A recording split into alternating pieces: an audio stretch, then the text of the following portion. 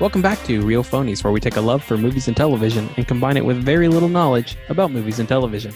I'm your host, Christian. Join with me are my co-host, Joseph. Yellow. And Jehu. You're muted, Hurt. Oh, well, you already did it for me, so it doesn't matter. Hello? Yes, you're good. Okay, All I'm right. back. Okay. Man, we're having some technical difficulties this morning, or afternoon, whatever day it is. Doesn't matter. We're here to talk about movies that changed our life. This is a very touchy-feely one for us, I feel like. Well, I was curious. I was pretty vague on in the titling. I kind of wanted to see what you guys had interpreted out of this because I had some like loose categories I had in mind, but I wanted to hear what when I said that, what that meant to you. I had no idea what you meant. I'm assuming it doesn't just mean like a movie we really like. Because, I mean, like, I really like Raiders of the Lost Ark, but Raiders of the Lost Ark didn't change my life. It actually pretty much just fit into shit I already was into. So what did you mean by it when you proposed it? Well, initially I had kind of intended specifically things that are like you've gone into a movie one person, you've come out a different person, you will never be that person before that movie again. But I've kind of, in breaking down my own list, I've kind of broken them up into a couple different categories, which is there's a couple of those that are in that category, which is things that like actually changed me. I feel like I'm a different person after seeing those movies. And then I have several movies, more of these actually, of things that change what I thought movies were capable of. So like I came in expecting one thing out of the experience, and then I realized, oh no, there's a whole new experience that I wasn't even aware was possible after this movie. And then I just had a list at the end of movies that fucked with my head, which I don't even know if I'm a different person, but I just, you just can't fucking stop thinking about them. Well, I only came up with 4, and I treated it as movies that affected me as a person, but also affected how I view cinema. Okay, so it's a bit of both. Yeah, it's a bit of both. To Jehu's point, one of them, or probably half of that list, are movies that I have said on this podcast that I absolutely love. But I think why I love them is because of the change that effect that they had upon me. Yeah, I went strictly with shit that after I was over it, something about me was different than before. So even if that thing was just what movies I was into after watching. I like it. I feel like we've all reached similar destinations. Yeah. From vague beginnings. Well, having said that, Joseph, why don't you go first since this was your topic idea? And it seems like you have the most movies. I definitely do. And I I don't know how to do this because I kind of want to do chronological order, but I don't know if I can actually keep track of which ones I watched in which order. But I know the very first one that I have to write down, which is the movie that stole my innocence, which is not anything specific to this movie, but is more specific to my life experience. Is the movie The Patriot. Because it was, I don't remember how young I was when I saw it. It was on, I was, with my parents at one of my parents' friends' house, and it was on, somebody at their house was watching it. And I just know that I was too young to watch it. And I remember like walking into a room specifically at the moment where Mel Gibson throws an axe or a hatchet directly in between the dude's eyes and into his skull. It's the greatest tomahawk death scene in any movie. And I thought about that shit for like 2 years afterwards. Like that fucking ruined me. And now like, it's fucking nothing. But at the time I had just never seen anything quite that gruesome. I've never like, even though some part of my brain was aware that it may not have been real, it looked really real to me. And I had never seen a man die, at least quite like that. So that was the first one that I feel like there was one Joseph at the beginning of that scene, and then there was a different Joseph from then on. You know what that movie also does is that movie tells you that children can die at the hands of adults. For sure. And that's tough to accept as a child. I'll go second. Mine's definitely not as dark. And this one is probably the most literal one of my entire list. This is, of course, a movie that needs no longer more content from us on it, but here we go again. Star Wars, the original Star Wars. And the reason it is on my list is because it is literally my first memory. Hmm. I cannot trace back any memory before Luke and the two sons. So, I mean, that changes your life right there. That is- 1 second before. That's Go ahead. a pretty powerful sentiment that you've just put forward. Is that your first memory is a film, a great film. And I'm not knocking that, but No. I think that's a testament to kind of the power of why we do this goddamn podcast. But also, I think there's a part of you that wants to say, maybe we can trace back all the problems Jehu has to that, and we might. We might be able to do that. But yeah, that's my first memory. Before that I was not forming memories, and after that I was. That is interesting. That's powerful. Mm-hmm. I kind of wish Star Wars was my first memory. That is pretty dope. I had these written in an order, but you guys have inspired me to change that order. And the one you're going to see a common theme through the ones I've chosen. And I will start, this is why I'm saying I'm changing it up. I'm going to start the one that birthed that theme, which is Close Encounters of the Third Kind.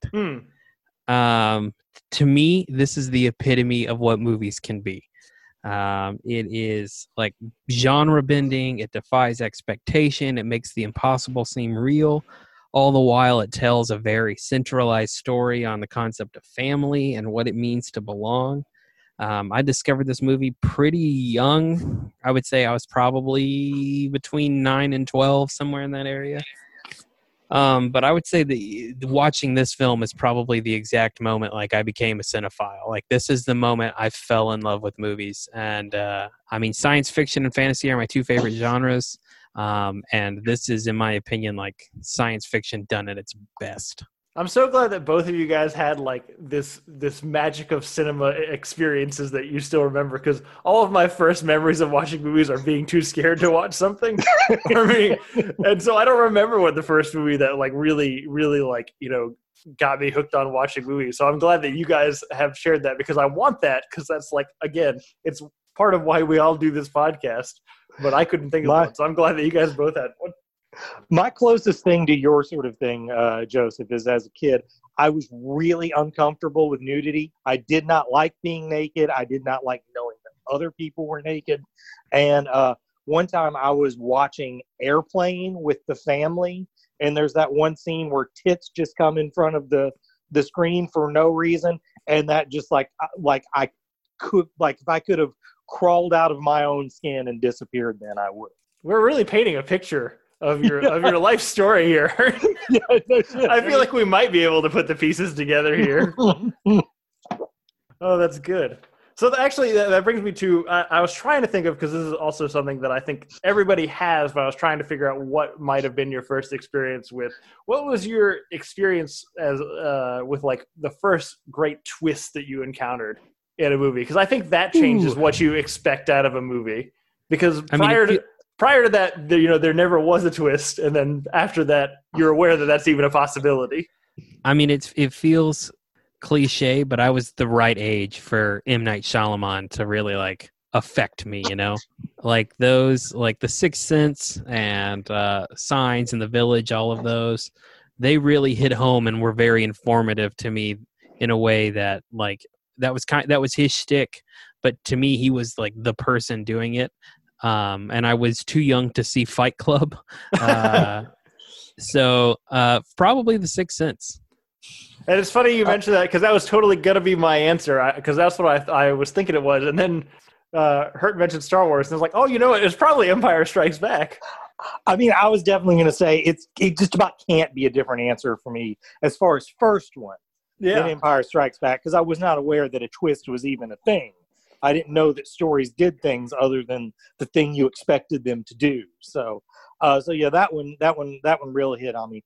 I mean, my favorite twist ever in a movie, and I think this one would just be life altering, just because after I saw it, like I kept chasing the twist fix. It was like, I gotta get that. I gotta find a movie that'll fool me like that again. And that was LA Confidential. It's a diminishing returns game for sure. It's totally a diminishing returns. And what really happens is when you start looking for it, you just start being able to dismantle a movie in about the first 30 seconds. Right. Yeah, I'm glad we've kind of moved away from it. Yeah. It'll come back in our lifetime. I guarantee for sure it will. Joseph, you got another one? Well, I did. I wanted to on that note though, since you mentioned Fight Club, I feel like the baby sister of this that also changes the way you watch things, that has ruined several shows and movies for me since, is the first movie with an unreliable narrator. You're asking me what the first movie with an Yeah. Because I mean, I think for a lot of people, the one that I remember specifically is Fight Club. But I know it wasn't the first time that's ever been done, and certainly not the last. It's the one that comes to me, though. If you ask me which is the one that was most influential to me with that shtick, I would say Fight Club. Do you think Amadeus counts as a movie with an unreliable narrator? Ooh. Because that is a good one. He's definitely an untrustworthy narrator. Sure. But I don't think he ever gives you facts that aren't presented in the story. No, yeah. I mean, I think there are, bits where he like colors it his way and then they portray it maybe a little different, but nothing quite so dramatic. Yeah. Yeah, that's a good one. That's a good call. I like that. Jehu, you got another movie? Okay, my next one on my list is, a lot of these have been shit we have mentioned on this podcast. I don't think I've ever mentioned this before, which is weird because I do love it a lot. Arthur. Oh, have either guys ever watched Arthur? It seems like something you all might be too young for. I don't even know what it is. You don't even know what it is? No. I am familiar with the property, but I have also never watched it. I mean, it's a early 80s comedy starring Dudley Moore. Dudley Moore was kind of the, it guy in comedy right before Eddie Murphy became the biggest thing on earth. But, he was big in the late 70s, early 80s. 10 was a big hit for him, but even though that was more of a big hit for Bo Derek's tits. And, but Arthur was really his sweet spot because what he was really good at was playing a drunk. And, I can just remember watching this movie a lot with my mom, and a big part of why I value humor so much comes from my mom. She's really funny, really good at telling stories, and she just fucking loved this movie. Anytime it was on, that's what we were fucking doing. We were watching Arthur, and it is a really great movie. The plot of it's pretty simple. He's a rich socialite who's drunk and partying all the time, and his mom tells him basically if he doesn't shape up and marry this waspy chick, she's going to cut him off. And, he has I think he's played by John Gielgud, a sort of sardonic butler who's his caretaker. And around the same time, he meets a woman that he actually likes. And, hijinks ensue. But it's, it's a pretty heartfelt movie and all that, but it's also Dudley Moore's just really fucking hilarious in it. And it's probably the exact moment I sort of became more of a comedy person than a drama person. Not just in how I enjoyed it, but seeing how my mom enjoyed it. I mean, and when I say this changed my life, I don't mean just in searching out comedies. I wanted to be funny like Dudley Moore and Arthur. So, yeah, this one was a life changer. Fair enough. Also remade it with Russell Brand, which is pretty no. Yeah. I'm not a Russell Brand hater or anything. Forgetting Sarah Marshall is pretty awesome, but that dude completely misses the point of that movie. The next one for me is more of a realization. Like watching this movie was a realization that I am a different person now that I am a parent, which is, and we've talked about it a bunch, A Quiet Place. This was really the first film that I saw that because I was a dad, my viewing and perspective of it was changed. That I think emotional beats, I mean, don't get me wrong. Anyone who sees a kid get eaten by an alien, it's uncomfortable for everyone. But my son was about 3 years old when this movie came out. And it just very much, I was able to feel and experience a lot of what John Krasinski, what that character and that role were going through in those moments. And I really connected with it in a way that I don't think I would have not having children. This movie really affected me and I was really into it. But what the difference maker is, it's just that it's the first time I saw a movie and thought, oh, my enjoyment of that really I mean, it's a good movie, but my enjoyment of that really hinges on me being a parent. Like Hmm. the way that movie connects with me is just different, I think. And I had not really experienced that in a movie. There are plenty of movies about parent-child relationships and whatever, and I don't feel that. But when that case, because it's a parent of small children, in danger, and you desperately want to protect them, like, I'm like, oh, I 100% connect with this. And it, again, I'm not saying that people can't. I'm just saying this, for me, this is the first time that I experienced that in a movie. And it stuck with me. I am still excited to see the second one if we ever get to. That reminds me of one I didn't put on my list, but it's sort of almost the opposite of that. I know I've talked about this in real life with you all, but have I ever talked about on the podcast how I used to confuse my grandfather with John Wayne? I don't think so. On the podcast. Okay. Well, I mean, when I was a kid, I did not really understand that John Wayne, and I'm talking a little kid, did not really understand that John Wayne was a different dude than my grandfather. They were both built about the same way. Odell sort of lived his life like he thought he was in a fucking John Wayne movie, just, fights and telling people off and just, never backing down to anybody and just being, a basically 24-hour-a-day asshole. But he has a movie called Big Jake, which is probably my favorite John Wayne movie. And it's one where he tries to sort of get in the spaghetti Western sort of feel, and it's a little darker and bloodier than his Westerns usually is. But in that movie, he's trying to rescue his kidnapped grandson. So, man, when I was a kid, I was fucking locked into that, Yeah, so sort of the opposite of that same thing. Joseph? You guys have such positive memories. I'm starting to worry that I only remember bad things that happened to me. Well, I did just refer to my grandfather as a 24-hour-a-day asshole. That's fair, you did. It's not. My next one is not super positive. Okay, good. Because one of the ones that I remember just eroding kind of my trust in general relationships that I hadn't considered even worth evaluating was Gone Girl. Oh, wow. The way it deconstructs, kind of like the on the surface relationship versus, the true separateness of these two people that really don't know each other nearly as well as that they think they do, or at least one person doesn't know the other one nearly as well as they think they do. Really fucked with me. And I don't know, I feel like I was aware of a capacity for malice in close relationships that I wasn't previously aware of after that movie. Like 100%. It's funny because in general day-to-day life, you seem like a more negative person than me, but seeing that movie, I was like, yeah, that could happen. Like that, it made total sense to me. Gone Girl always imagines, it's to me is, what if Zack Snyder wrote the song Escape?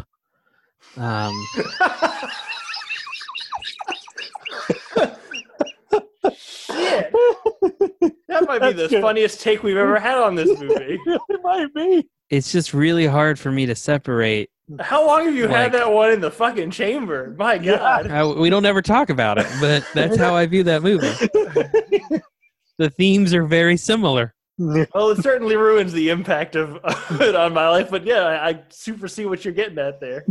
That's all I got to say about it. I mean, what fucking more could you? This podcast just changed my life. That take just changed my life. You're welcome. Thank you. J. Hugh? See, the next one was one I kind of had a hard time finding Patient Zero on. Because I really wanted to pick one that, I don't know, there was a few years in my life, particularly right when VHS rental became a thing, that all I wanted on earth were dumb action comedy. And, it's hard to say whether is Lethal Weapon the first one that got me into it, or was Ghostbusters the first one that got me into it. But I probably had to go with Beverly Hills Cop. Good one. And, again, that's not life-changing like it, after I came out of that, I was a different person.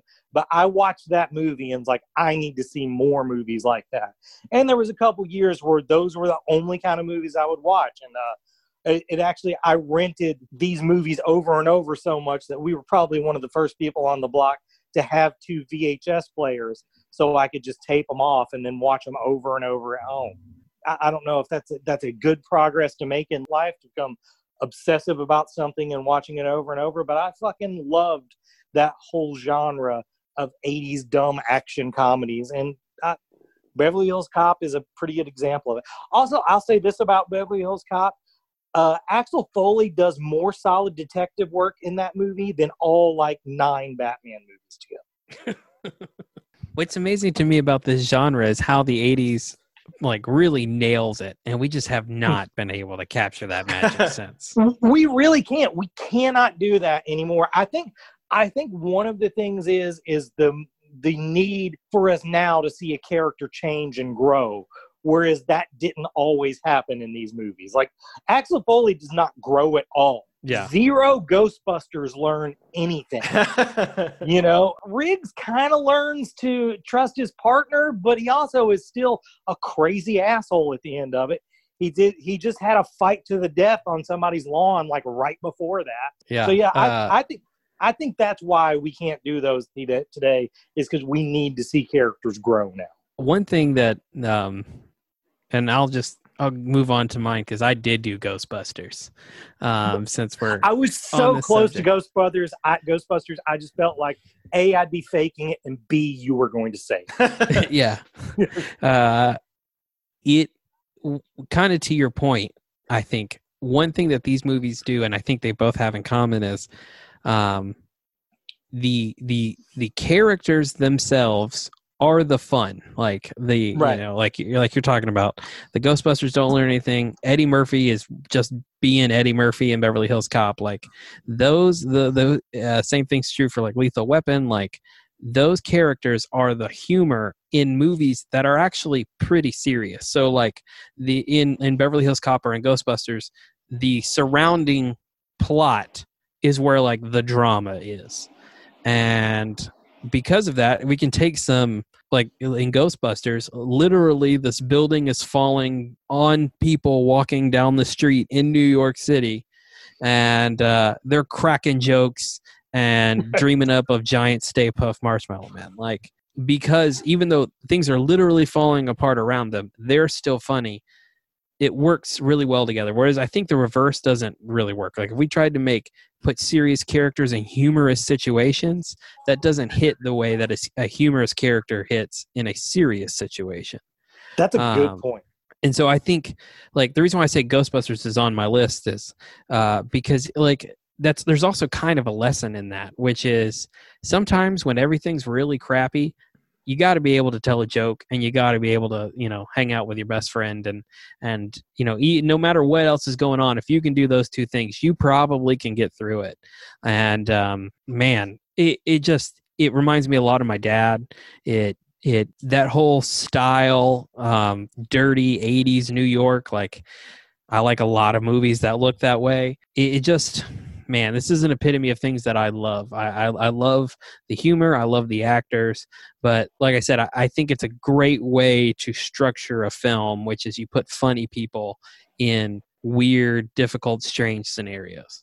Yeah, I like that a lot. That's good. I'd never thought of it exactly that way, but I like that a lot. That because that is exactly what works about that movie. It's a dire situation that these guys are just cracking jokes about, and it doesn't make as much sense like if you put the cast of Gone Girl or you know in the middle of like 40-year-old Virgin, you know. Yeah, exactly. But we've tried it. Right. Well, I'm happy to start wrapping things up here. I had a whole list of things that kind of changed my perception of what movies were capable of, which, you know, has surely happened many times throughout my life. But probably the more recent ones, yeah, I should preface with, I don't think I watched a good movie until I was like 16. I think most movies that we watch are some version of Pirates of the Caribbean. You know, scaled up or down a couple of degrees. But like you have to go out of your way to find something that's really stylistically different than a lot of the stuff that you watch. And two movies that first really showed me like the power of like actually using the visual part of the medium of movies as opposed to, you know, necessarily like dialogue heavy or story heavy. And I was kind of torn between these two, is Mad Max Fury Road and Gravity. Came out similar times and I think accomplished similar things. Yeah, for sure. Where they do so much with the visual part that almost everything else in the movie is irrelevant. You know, I always love any opportunity to bring up Mad Max Fury Road.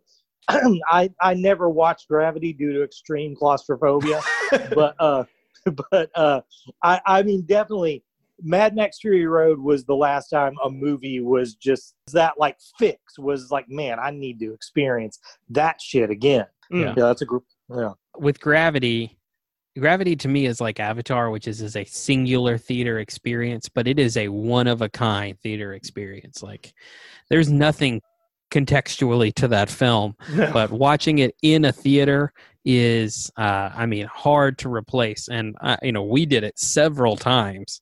Ian did it 100 times. A lot of times. Those are good ones. More recent.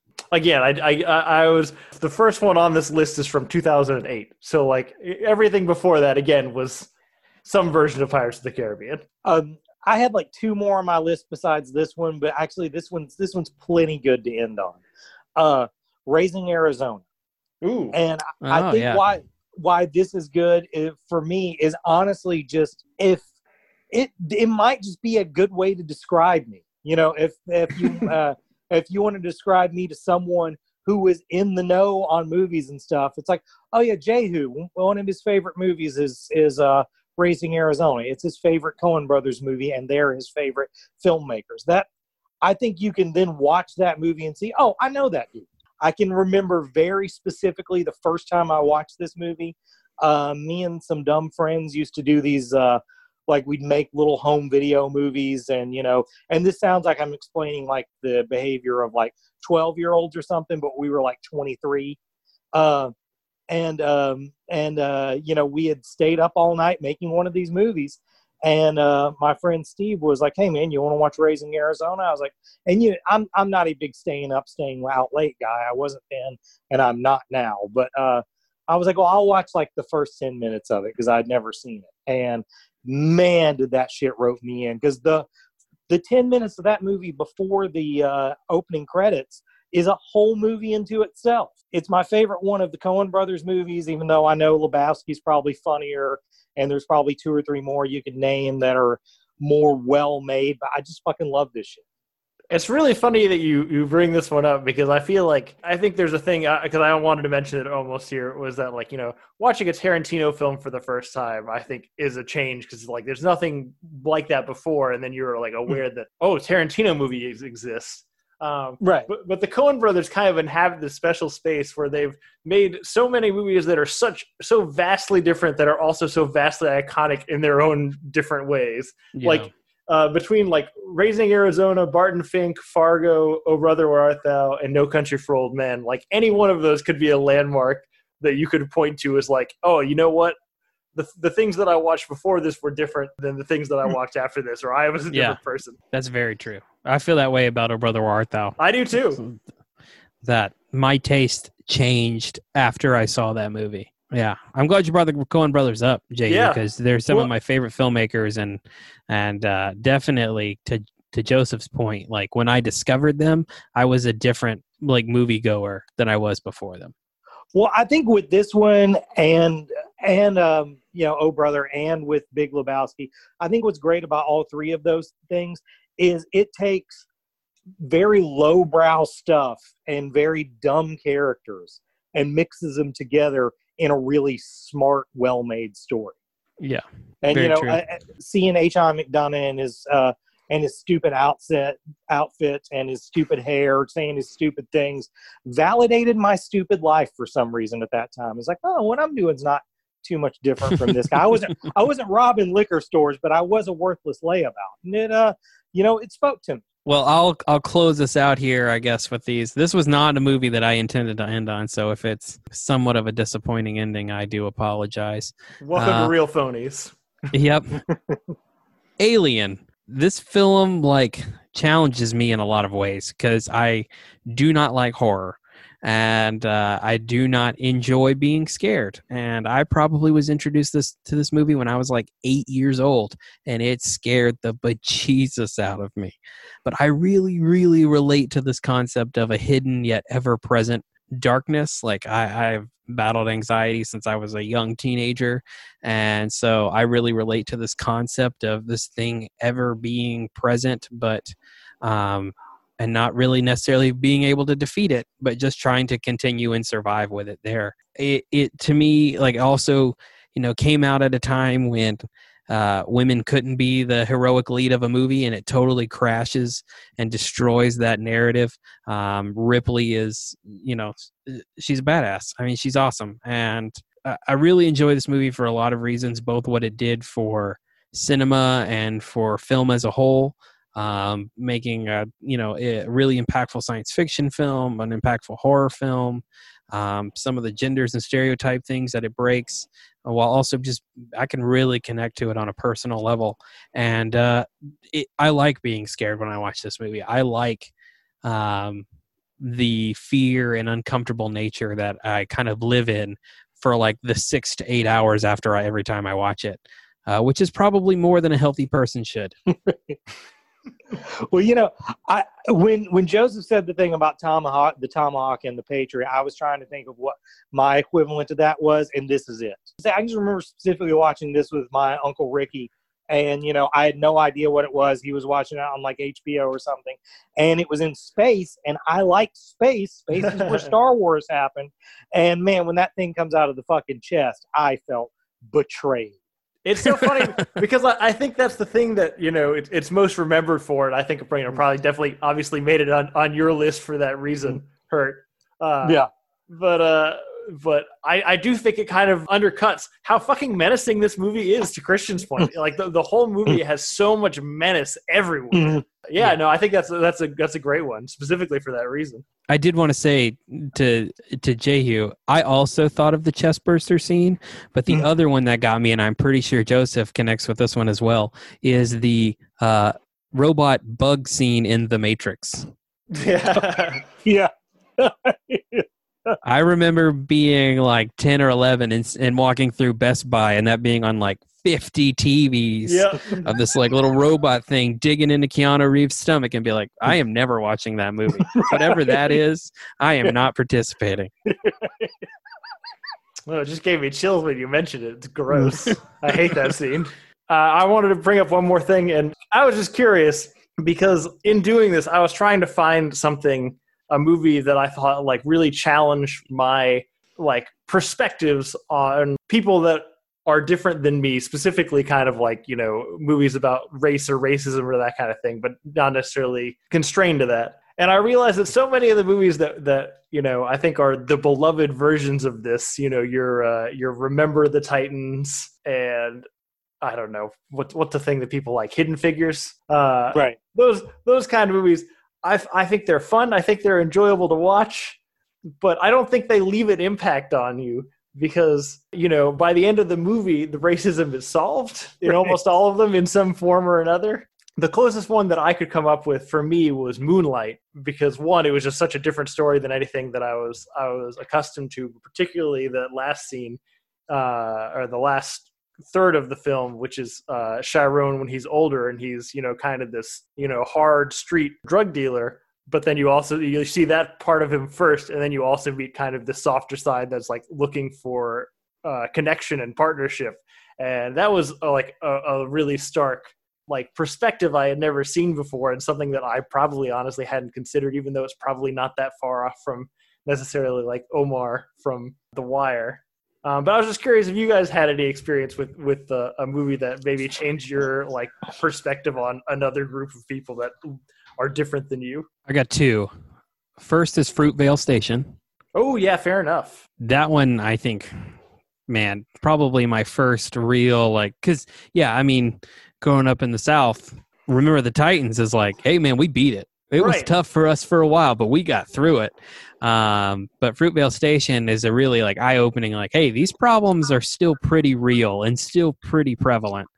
The other one, though, is I want to say a more like specific group, but I think it's the best way for me to kind of understand where they're coming from, and that's Full Metal Jacket. Like this whole concept of Vietnam vets just, being crapped on and people not wanting the whole concept of the draft and people being forced to go and fight a war that they didn't believe or agree in or that we should never have been in the first place. Like, it's really easy for us to develop an opinion that isn't fully informed through a history book.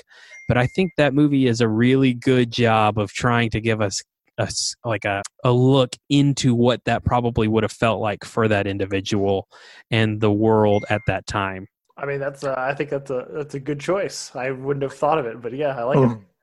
That's a good movie. God, my answer's so dumb in comparison to you, but I'm really proud of it. I'm going with Beverly Hills Cop again. I actually don't hate that. Go ahead. No, I like that answer. Say your case. My case is, before that, I had only been presented with the idea that a white dude could be the coolest dude on earth. And in that movie, for the first time, I was presented with the idea that a black dude could be the coolest fucking dude on earth. And in that movie, Eddie Murphy is the coolest fucking dude on earth. For a while after that movie, Eddie Murphy really was the coolest dude. That's true. For the last half of the 80s, Eddie Murphy was the coolest thing on earth. Eddie Murphy, I think, the only person to ever be a cast member on SNL and also host SNL at the same time. I think you're right. Yeah. Actually, on that note, I guess I have to also put out a thank you to Will Smith for any of his movies in the 90s for doing a similar thing for me, for making me aware that you could have the black guy as the lead who's the coolest guy on the planet. And it's not a thing that I would have had to differentiate at the time because I was too young to really think about that, but it definitely made an impact on my subconscious. Yeah, for sure. But is that it? Do we want to call it there? Yeah, I mean, we can do what we've been watching. I've only watched one thing. I can hit it quickly. If there's anybody that's listening, that's friends with us on Facebook or Twitter or has an email, I love these things. Send us an email, send us a comment or a tweet or whatever about movies that changed you. You came out different on the other side of. We'd love to hear it. But that's it for movies that change you. What have we been watching, guys? Christian? I watched The Five Bloods. Oh, yeah. How was it?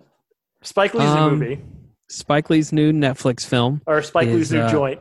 His joint. His follow-up to Black Klansman. Okay, let me say this. I think it's worse than Transformers. As a movie. Because it's pretty jarring as a movie. Structurally, it's very different than probably anything you've ever seen before. Having said that, he very clearly had a goal in mind, and he absolutely accomplishes that goal. It's weird to me that, not weird, I get that Chadwick Boseman is such a big star. This is 10% more than a cameo for that guy. That he was advertised very heavily in this film. For sure. This movie is three things. It's about 70% old black guy version of that Ben Affleck, Oscar Isaac movie from Netflix last year. Triple Frontier. It's a very similar plot to that. It's 25% History Channel Vietnam documentary. And then it's whatever's remaining. I don't remember percentages I said. Famous black people of history or of the 20th century. There are literal moments where lines of dialogue where they explain to you who this black person is you've probably never heard of and what amazing accomplishment they did that you didn't realize was a black person.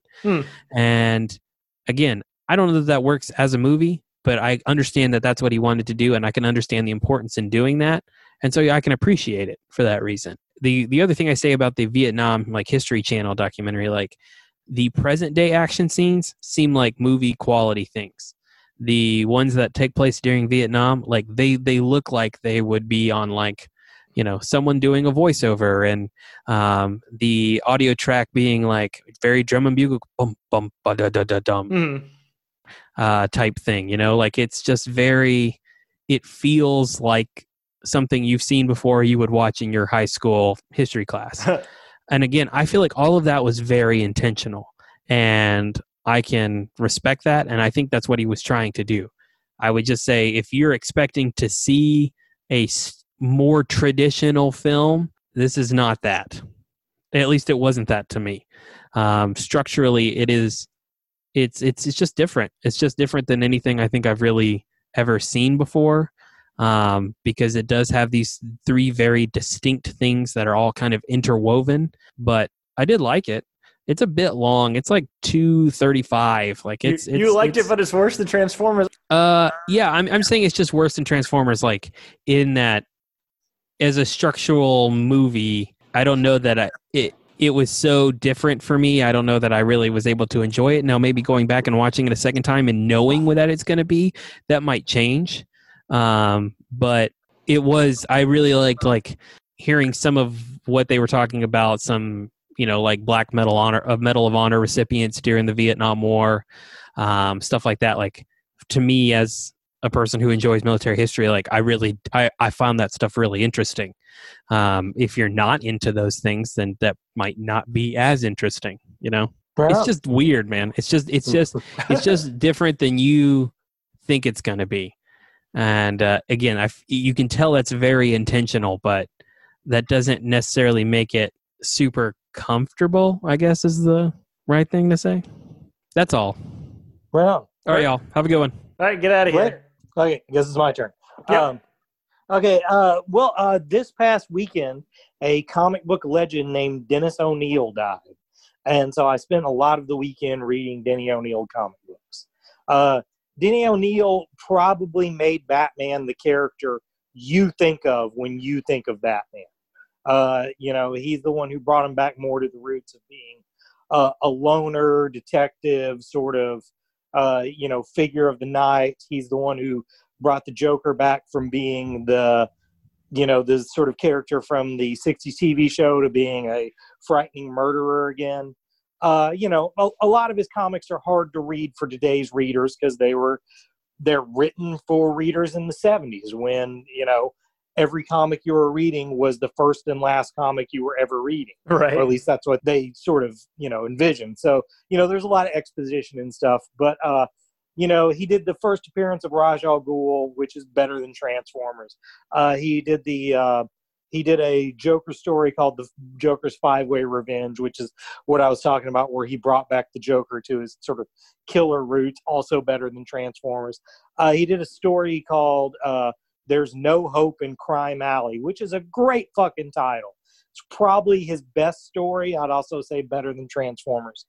But if I was going to recommend anything of his to like the modern reader, he did a 5-part story in the 90s called Venom, which, is mostly widely known as it sort of lays the groundwork for Bane to become a character.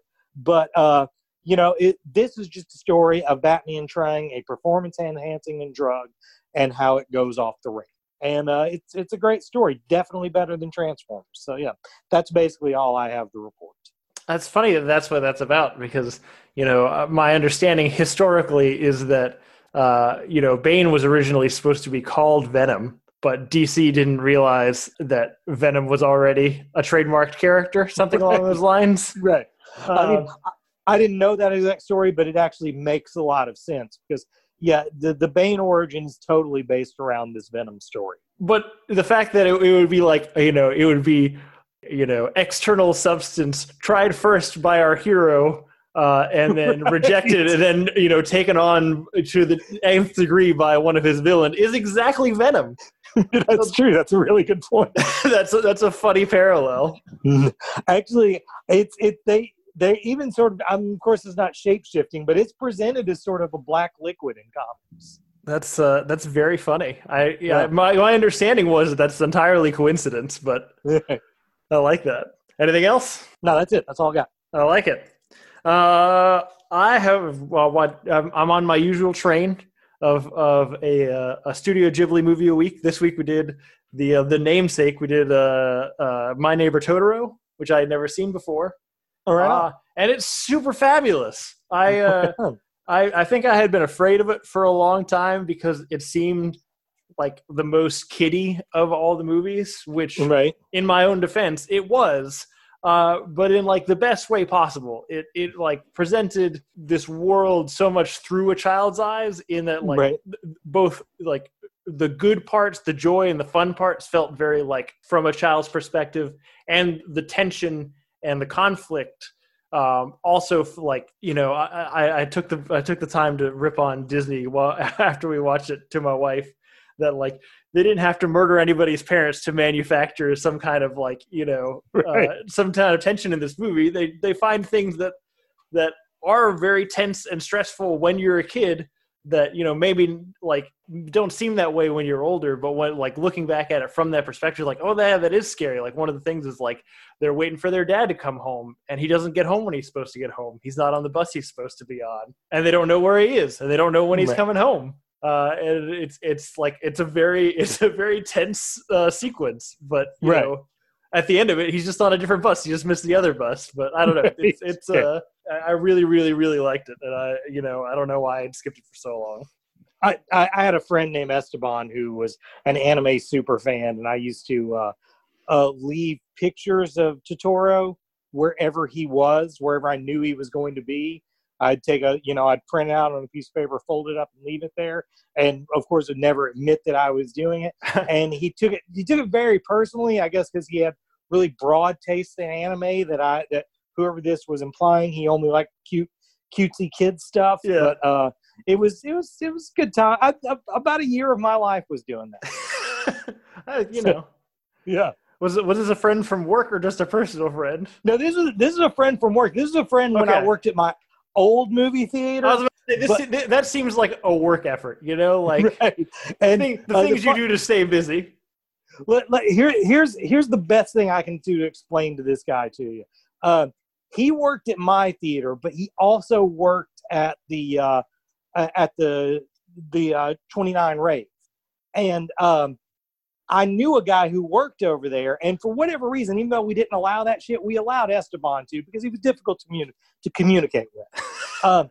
So I was talking to our friend who worked over there. It's like, oh yeah, my buddy Esteban's working there. How's he working out? And he was like, oh, the British guy? Esteban is in no way British. It doesn't sound British. Yeah. No. But he had just, once he got over there, decided he was going to speak with a British accent. Anyways, go ahead. Seriously? Yeah. Seriously. Oh, God. All right. Well, that is a departure. But bringing it back. So this week I also I'm breaking this tradition in coming weeks, but continued my pattern of watching a heady, quiet, high-concept sci-fi movie each week. Last week it was High Life, which I mentioned was full of fluids and worse than Transformers. This week I watched Ad Astra with Brad Pitt and Tommy Lee Jones, which was famously kind of swept under the rug and not advertised at all. Right. But was, some people were marking it for awards acclaim, I guess. I'm with the studio on this one. They should have buried this motherfucker as deep as they could have gotten it. It's a ripoff of a bunch of other better movies, but just slower and like attempting to be smarter, but actually coming off as dumber. Well, I remember the main reason I didn't watch this was not only did it look like movies I had already seen before, it looked like movies I had seen the actors in this movie in before. Yeah, well, it's funny you mentioned that, because Liv Tyler's role in this is exactly the same as it was in Armageddon. Really? Tommy Lee Jones is actually at one point in the same outfit as he was in Space Cowboys. I think Donald Sutherland's also in Space Cowboys. Yes, he is. So, you're not wrong.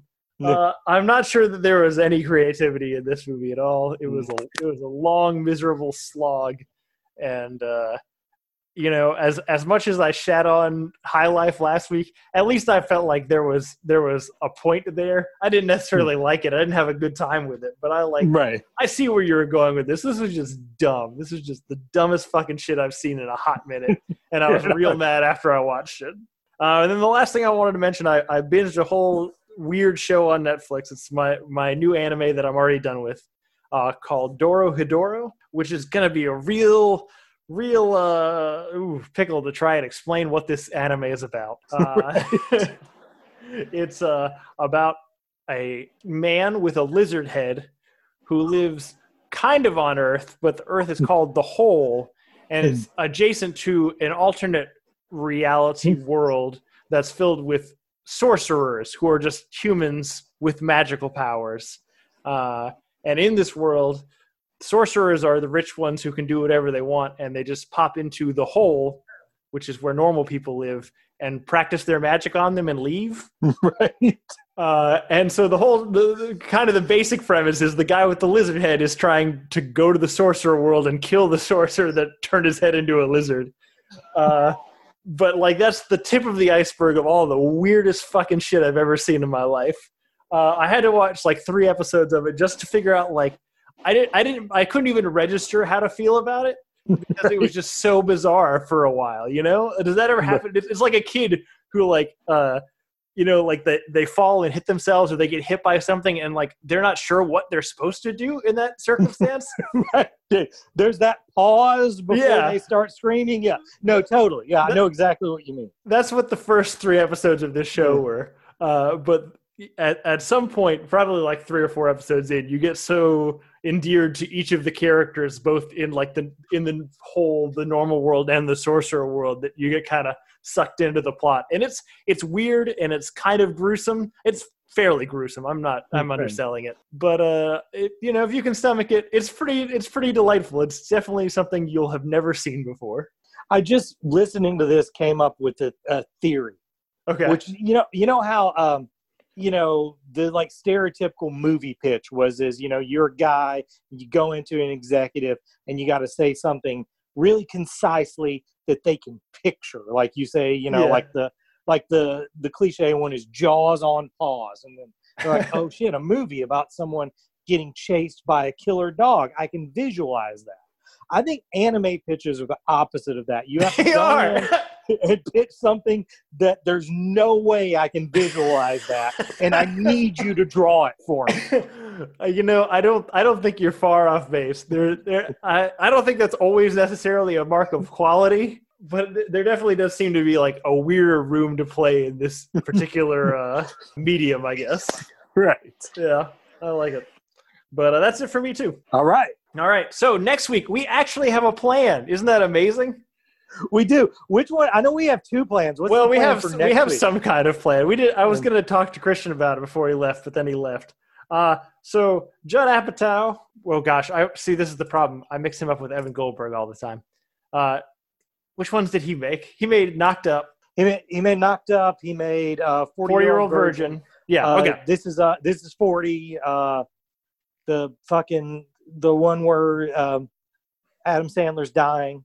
Yes. Funny People. Yep. Yeah. So we're going to watch his new movie, King of Staten Island, starring Pete Davidson.